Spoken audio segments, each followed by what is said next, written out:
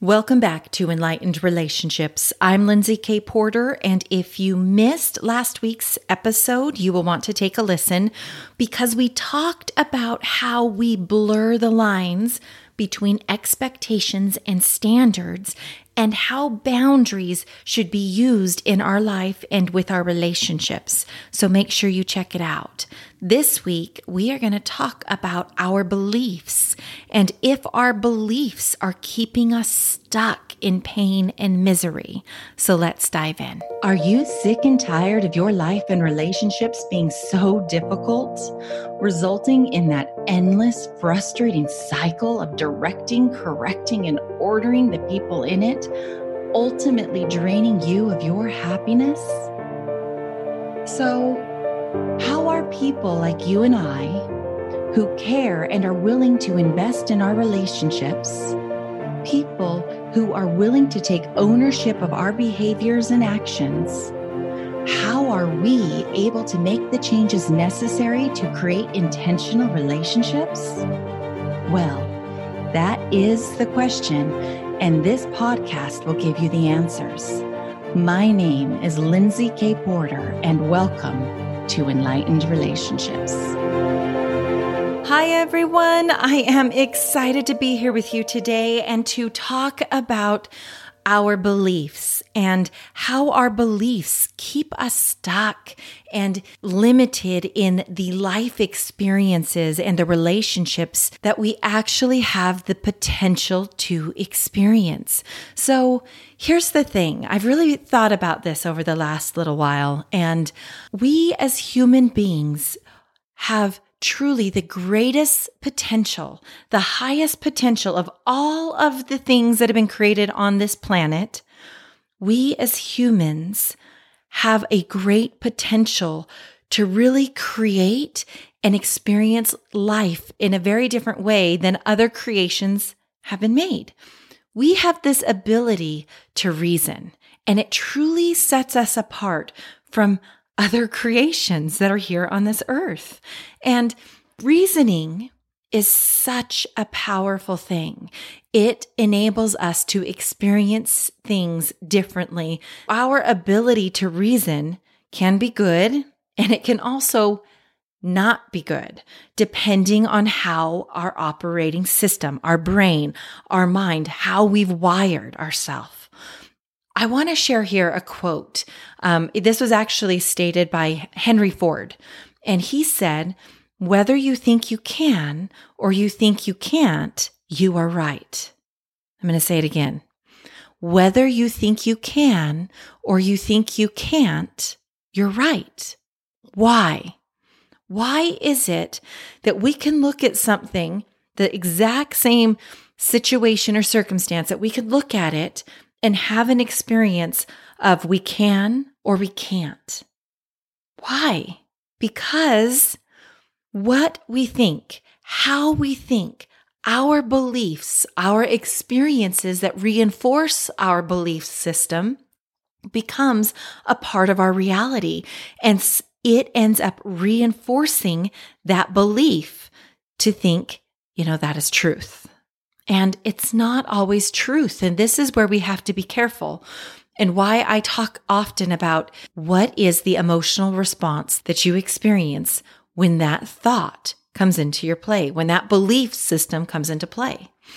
And if we're not questioning and seeing whether or not we're on an upward spiral or a downward spiral, it can really change what we experience and how we experience this life. Because of our great potential, we can actually create a different experience, which can change the results. And that's what I want to really dive into today, and how by us changing our results ends up changing our beliefs. And then we start having a belief system, an operating system in the way in which we're wired that will serve us for the greater good of us and those around us. So I want to share here, and I know I share often about my life, my family's dynamics, and when I share these things, it's not to paint a picture that the people in my life are horrible, because they aren't. They are amazing people, and they have given me the ability to grow and to expand and become a better version of myself today. And I am so grateful for my husband and for my children because they truly are my greatest teachers. I learn from what it is that I'm experiencing. But I want to share with you a belief that I have had in my existence, in my experience. And my belief was marriage isn't about happiness. Marriage wasn't about happiness. Rather, it was something to be endured. I really felt and believed at the core of me that marriage wasn't about happiness. It was something to be endured. And that did not serve me. It didn't.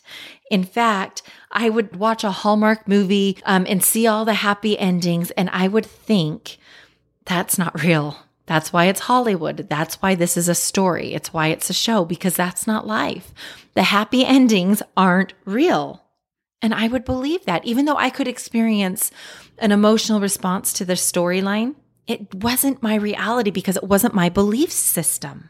And every time I would have this point of disappointment of when my husband might, in my view, from my perspective, from my lens, fall short and disappoint me, I had this thought of, yeah, it's never going to change. He's never going to change. He's never going to be different than he is.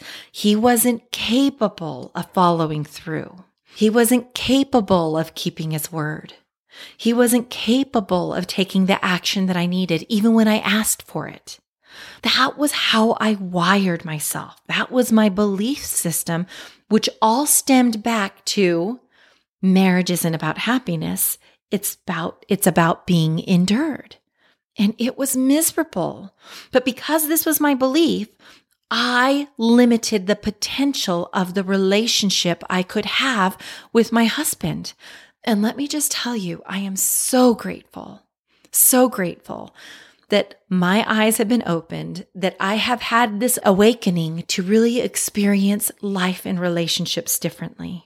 Because of my belief system, because I was limiting my potential, I continued to take action from that place, from that limiting place. And I kept getting a result that I wasn't happy with, which reinforced my belief system. And this is how this belief system, this cycle can really disrupt and disturb and prolong misery and suffering if you don't have this awareness. My experiences kept me stuck in pain and misery.